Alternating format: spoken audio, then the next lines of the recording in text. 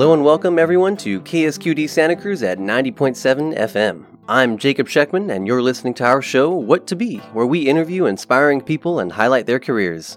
What to Be is a program provided by Your Future is Our Business, a Santa Cruz County nonprofit that helps students explore careers through programs such as college and career expos, career panels, and other work-based learning activities. Please note the views and opinions expressed in this program do not necessarily represent or reflect those of Natural Bridges Media or Your Future is Our Business. The information provided during this program does not reflect this career in its entirety. We also just wanted to let you know that for the time being, we are hosting interviews through video call and apologize in advance for any lack of audio quality. However, we're taking this opportunity to now record our interviews in front of a live audience of 8th graders today at San Lorenzo Valley Middle School. So, finally, I'd like to welcome our guest, Irvin Lemus. And he is here to talk about his career as a cybersecurity instructor, an ethical hacker, or, if you were to ask him directly, a troublemaker. So, let's get into that, Irvin. What do you mean? Tell us a little bit about all of the things that the positions I just talked about. Well, I teach at Cabrillo College. All the classes that I cover are the cybersecurity classes. In that realm, you tend to get in trouble all the time because you find things that either you shouldn't have found or you accidentally found, or you find things that nobody else noticed and it causes alarm. So generally, I get in trouble often, and that's just part of the game. Yeah, part of the game. So can you tell us how you got into this? Just a reminder for everyone listening now, Irvin has actually been been on our show before. I think you're actually our first ever returning guest. So that's kind of exciting. You were with someone else before, thanks. So I'm glad to have you now. And in that previous episode, you talked a little bit about what you did and how you can be a troublemaker and how you got into this. But can you remind us, what was your entry into, we'll say, the field of cybersecurity? My entry was my high school technology teacher who taught me how computers work and how to fix them and break them in the process, and how computers communicate with one another. So he taught me the basics of computer repair and networking. It was a natural leap for me to go from how do I fix this to how do I break this, and that just opened the door for me into the world of cybersecurity. What did you find when you broke things? What do you mean? So, for example, the very first computer I took apart was an Apple IIe, the one that was all-in-one. I took screwdrivers and flatheads and as many tools as I could, and I tore everything apart because I wanted to see what was inside. And then from there, when I started taking his classes and finding out what these different parts did and how they functioned, my instant thought was, so how can I take that over? So what can I do with that? Okay. So the hard drive saves data. Okay, so how can I change that data? Okay, so the network card is how two computers talk to one another. So how can I see what they say? And then from simple things like that, I just got more and more interested, and I got into the field. What kind of training, certification, education, what's all gone into this and accumulated for you to be able to do what you're doing now? I have a bachelor's degree in cybersecurity. I have a couple of certifications from the industry, like Security Plus, CYSA, CISSP, and others. I'm not sure. These are industries that exist and sort of sponsor. So the IT industry, as in general, one of the biggest ways that we vet our workers is by certifications. Okay. So if you take a test, a specific test, and you pass them, then nobody denies you know what you know, because all of industry backs themselves by these certifications. For example, Security Plus is one that's offered by a organization called CompTIA.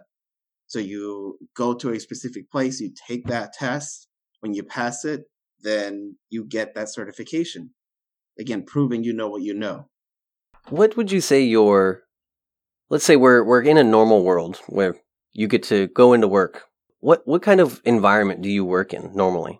Both, let's say, I'm curious, both as an educator and as a hacker, as you've described, when trying to show companies how vulnerable they are. In both, a lab. Okay. with multiple computers, multiple setups, different environments. So in the classroom, I teach in a lab where every student either brought their own computer or is using a computer that's there in the room. And we use various programs, technologies to attack, to defend, to see what happens, to put things under a microscope, to make things explode. That's it's just what we do. In As a ethical hacker, I have my own lab and my own infrastructure where I practice, where I test, where I experiment, where I set things on fire because I want to know how it works. I want to know how to break it, and I want to know how to fix Was this just something that's sort of innate in you? This is just your personality, or were there some things that you picked up along the way, along your growth, that sort of led you along this path? Teachers led me along the path. Teachers Awesome. who saw where I kept going towards. Teachers who saw what I liked and gave me more info. Those are the ones who definitely led me on. But definitely a big sense of curiosity and a big imagination has been my personal driving force. It just so happens that the teachers help drive that in the right direction. They're our guiders, our guides. Yeah, Guiders, I don't know if that's a word. They're our guides. many say no. Yes. Now, first of all, I keep thinking ethical hacker. Like, what a cool title. Do you have any? Can you give us an example or some story of going through the process of showing somebody that they are vulnerable? Do they know ahead of time that you're going to do that?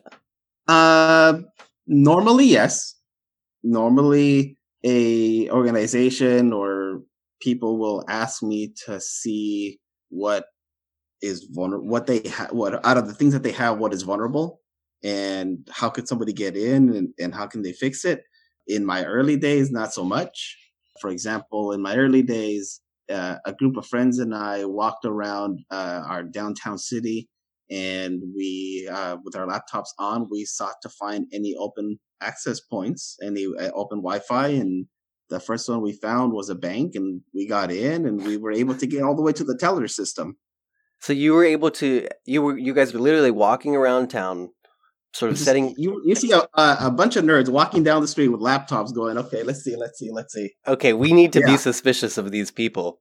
yeah. Well, so you found out that you were able to get into their teller system, which meant that you could access their actual the money, right? exactly. And So what so, we did, yeah, as tell me. soon as we realized that, the tone went from having fun to getting serious, Yeah. and we documented everything. You know how as students we hate reports. Well, the report is the reason why I'm not in jail right now, because we wrote an extensive report of what were we doing, how did we get in, how could somebody with malicious intent get in, and what could be done to fix it.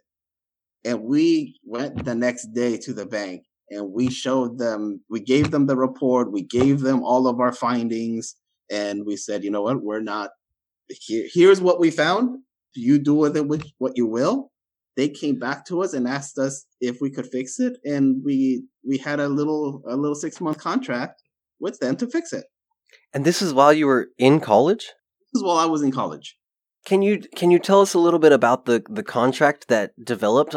I'm just trying to put myself back in the shoes of a college student and wonder how I balance my academics, my education, and then now this is a legitimate big, well, I want to say big time contract. Was this the first sort of security This contract was that one you? of our first contracts. Yeah, yeah. So we didn't get a whole lot of money off of Okay, it. We didn't have the business skill to ask for a lot of money. Didn't sure. know how to do that. We were still learning. We definitely knew our tech. So we had a business side that we needed to learn as well. How did you learn the business side? I imagine by now you're probably much better off business wise and able to get a little bit more for your work, right? Your Right. value. So how So did you build that that was skill? that was part of college. We had business classes. And at that time, when that specific story happened, I had a lot of tech classes. I hadn't done a lot of the general eds. So of course, after the fact that all that happens, and I take the business classes, then it's like, oh, that's how I could have done it. Oh well, next time. Is it what you needed to know at the time, if when you got that contract to get more money, what you would have needed to know? Were you able to pick that up quickly? Like, do you remember since then the one thing that would have helped you get more money, or is it a little bit more complicated than that? It was understanding how do you value you? How do you put a money dollar to you? So your degree was specifically in cybersecurity.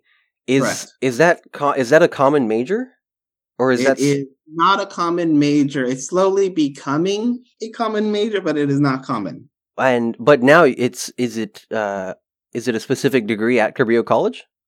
So no, right now it's a certificate. Okay. At Cabrillo College. And what entails getting that certificate? What courses do you go through at Cabrillo? So the 4 main classes that you need to take is our first networking class called CIS 81, CIS 75, which is the first security class, CIS 76, the ethical hacking class, and CIS 77, the digital forensics class.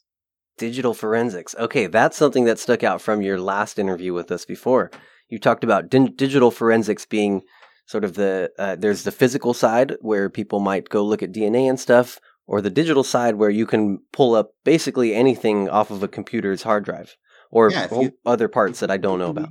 If you think you deleted a file, I can bring it back. So no, like what? You're not just talking about going into a recycling bin, I imagine. No, so what? As long as I have access to the disk, I can bring anything back. So that information is just always on the disk? It's just... Yeah, it's always on the disk. The way that operating systems function is when you hit delete, it just takes it out of the table of contents. So if you think of it like a book, you just took the line out of the table of contents. The page is still there. And the information in that page, it didn't go away. But in the table of contents, it says that page is empty. If we had the concern to want to permanently remove a document of some kind, is there a way to do that? There are some tools that you can use that would go to that place where that file existed and overwrite it. Or there are tools that will erase the entire drive all the way down to getting a hammer and smashing it. That's the most foolproof way, I hope. Before, you also talked about how your career has changed and that it's gotten more complicated because of what you called the Internet of Things. And I didn't know what you meant at first, but can you give us a description? What is the Internet of Things? The Internet of Things is things like the Nest thermometer. Okay. Alexa, Google Home, your smart toaster, your smart fridge, things that were not connected to the internet before that are now, like TVs. So how is when you're trying to I'm not exactly sure how to phrase this. If you're setting up the security of your cyber toaster versus setting up security on a computer, how is that different? Okay, so how's it different? Well, first off, why on earth is your smart toaster connected to the internet? Who knows? But if it is, there's actually a smart toaster who you can print stuff on your toast. Oh my god! Okay. Look it up. There's a smart toaster that you can send a picture to it, and it will imprint on the toast the picture. Okay. It is internet connected. So the problem with Internet of Things is they don't have security in mind. Like that smart toaster has the functionality to print whatever you want on that piece of toast, but it has no security features whatsoever. It's like getting a house with no locks. You have all the handles to open the doors and windows and stuff, but nothing has a single lock. Can that super smart internet connected toaster effectively work as an access point into your home network as well? Right. It's like a door without a lock. It's basically open. The only reason it's closed is because you closed it, but it has no lock. Therefore, anybody can walk up, turn, and open. Wow. So yes, all the more Internet of Things devices you have, the easier it is to get in, because most of those things are talking to the internet directly, and they're not being blocked by a firewall or other devices that keep that information from getting out to the world. So a computer, you have more flexibility because they have more resources, like more CPU resources, more RAM, more hard drive space, so you can implement more security features. But something like that smart toaster, I highly doubt that there's even a password to it. I couldn't even imagine. I'm going to go ahead and read one of our breaks here, and folks, we're going to get to questions soon. I just want to point out our teacher in the audience said he literally just unplugged his Alexa until he does more research. So we're helping already. Oh my gosh, Alexa. Anyway, sorry. That's okay.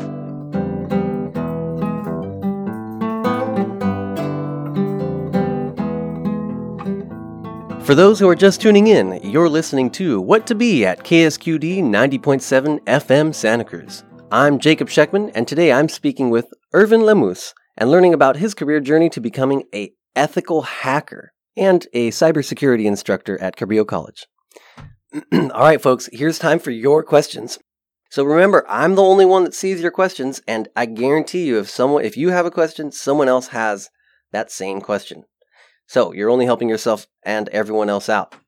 All right, here we go.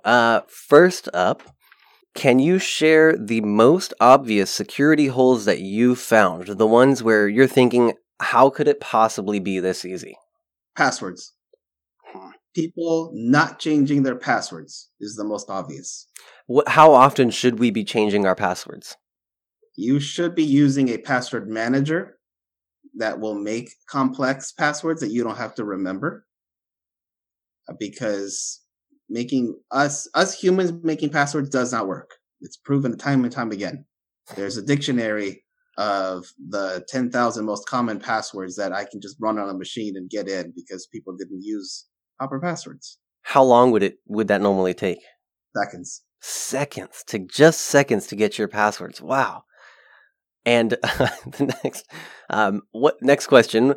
What did you learn from setting computer parts on fire? Did you mean that literally? You did. What did you? Yeah. Okay, so yeah, what did you learn from setting computer parts on fire? So when I did that initially, I learned that the computer's not all plastic.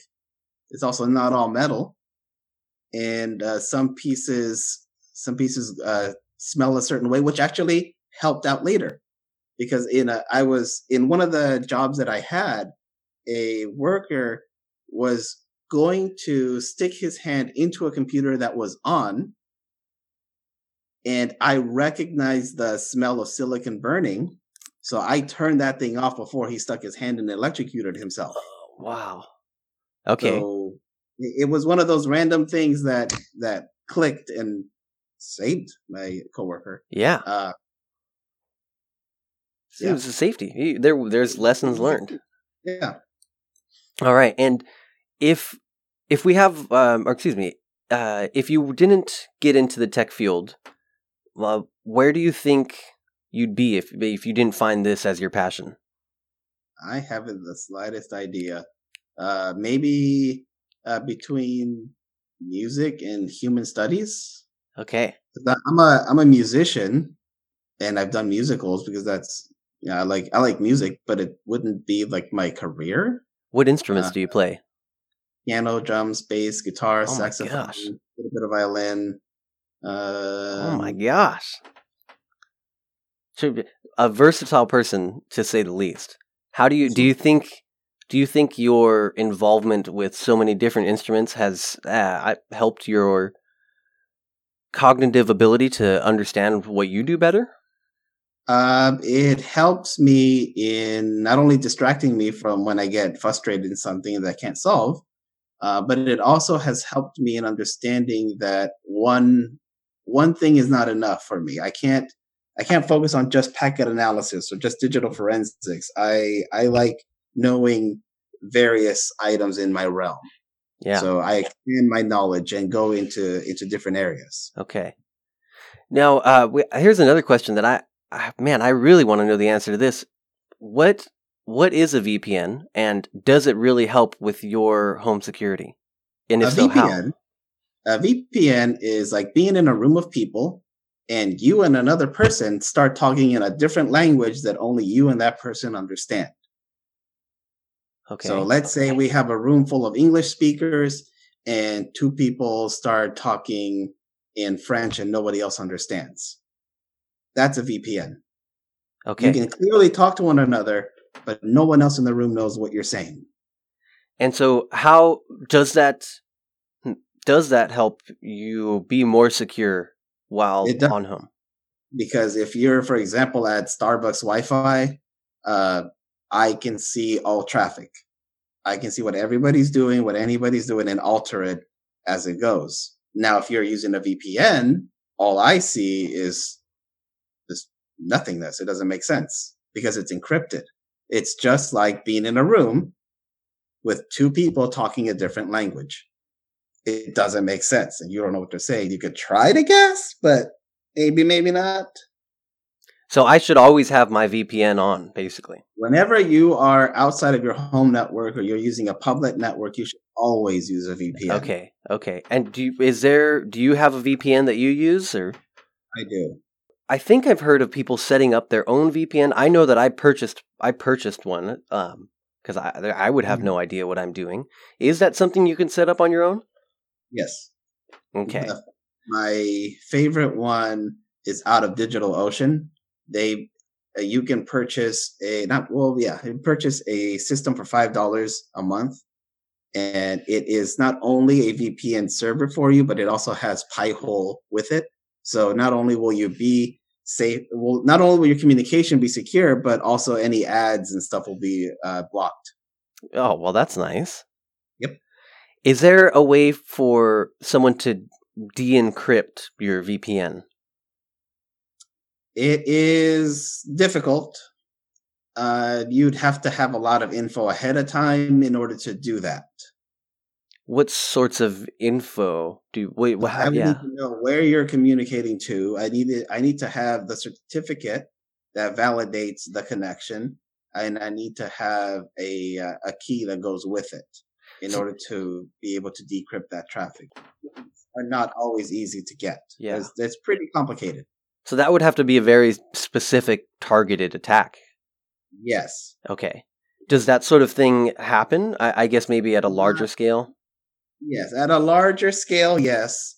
Like a business, trying to get into a business. But for the most part, you will be fine. Okay. Here's unrelated to security, but I saw on your last interview, you also talked about how you like to be able to, in terms of what you're looking at on a computer or in security, you like to be able to look at the network and see what's happening on that network.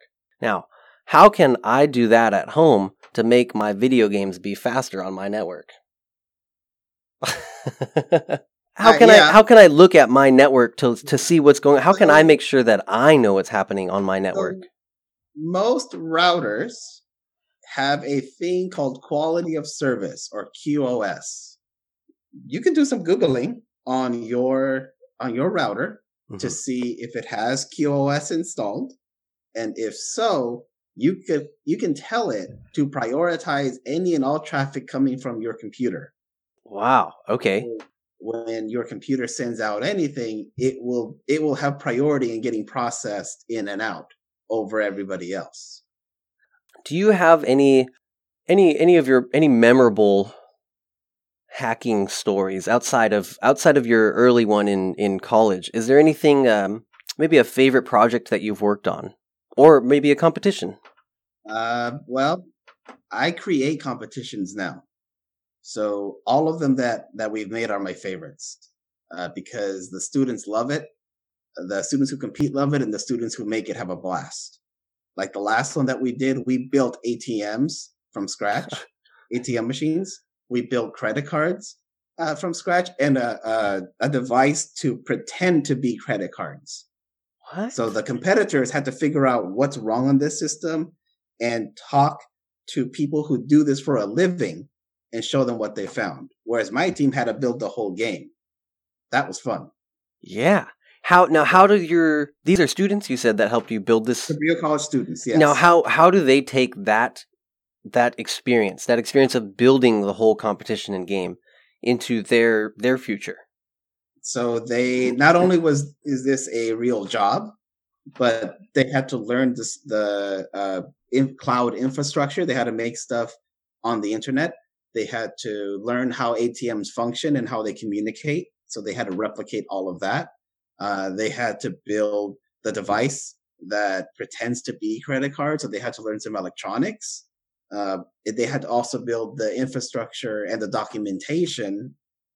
So they had to do a lot of reporting. So you put those just 4 things off the top of my head together. Which is immense. That adds to the stuff that they can take when they go to another job. Wow, awesome. That's an incredible experience that you offer for them, and that's really cool. We have one more real quick here, if you can. What goes into cyber coordinating? So cyber coordinating for a disaster would entail being able to work in large teams to, number one, having a plan, practicing the plan, and working with others to execute it if and when something goes wrong. Like if the internet goes out, you have to have a plan and you need to talk to the right people to bring it back. Mm-hmm. If some disaster happens, what do you do and how do you react? And what are your steps to keep everything up and running?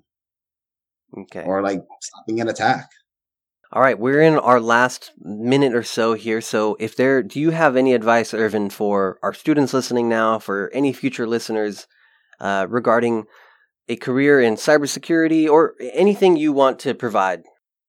So for any students, we have cyber competitions that you can jump in. We actually have summer camps coming that are going to happen June 1st. All of June, we're doing cyber camps. So anybody who wants to get interested, there's a place to get started.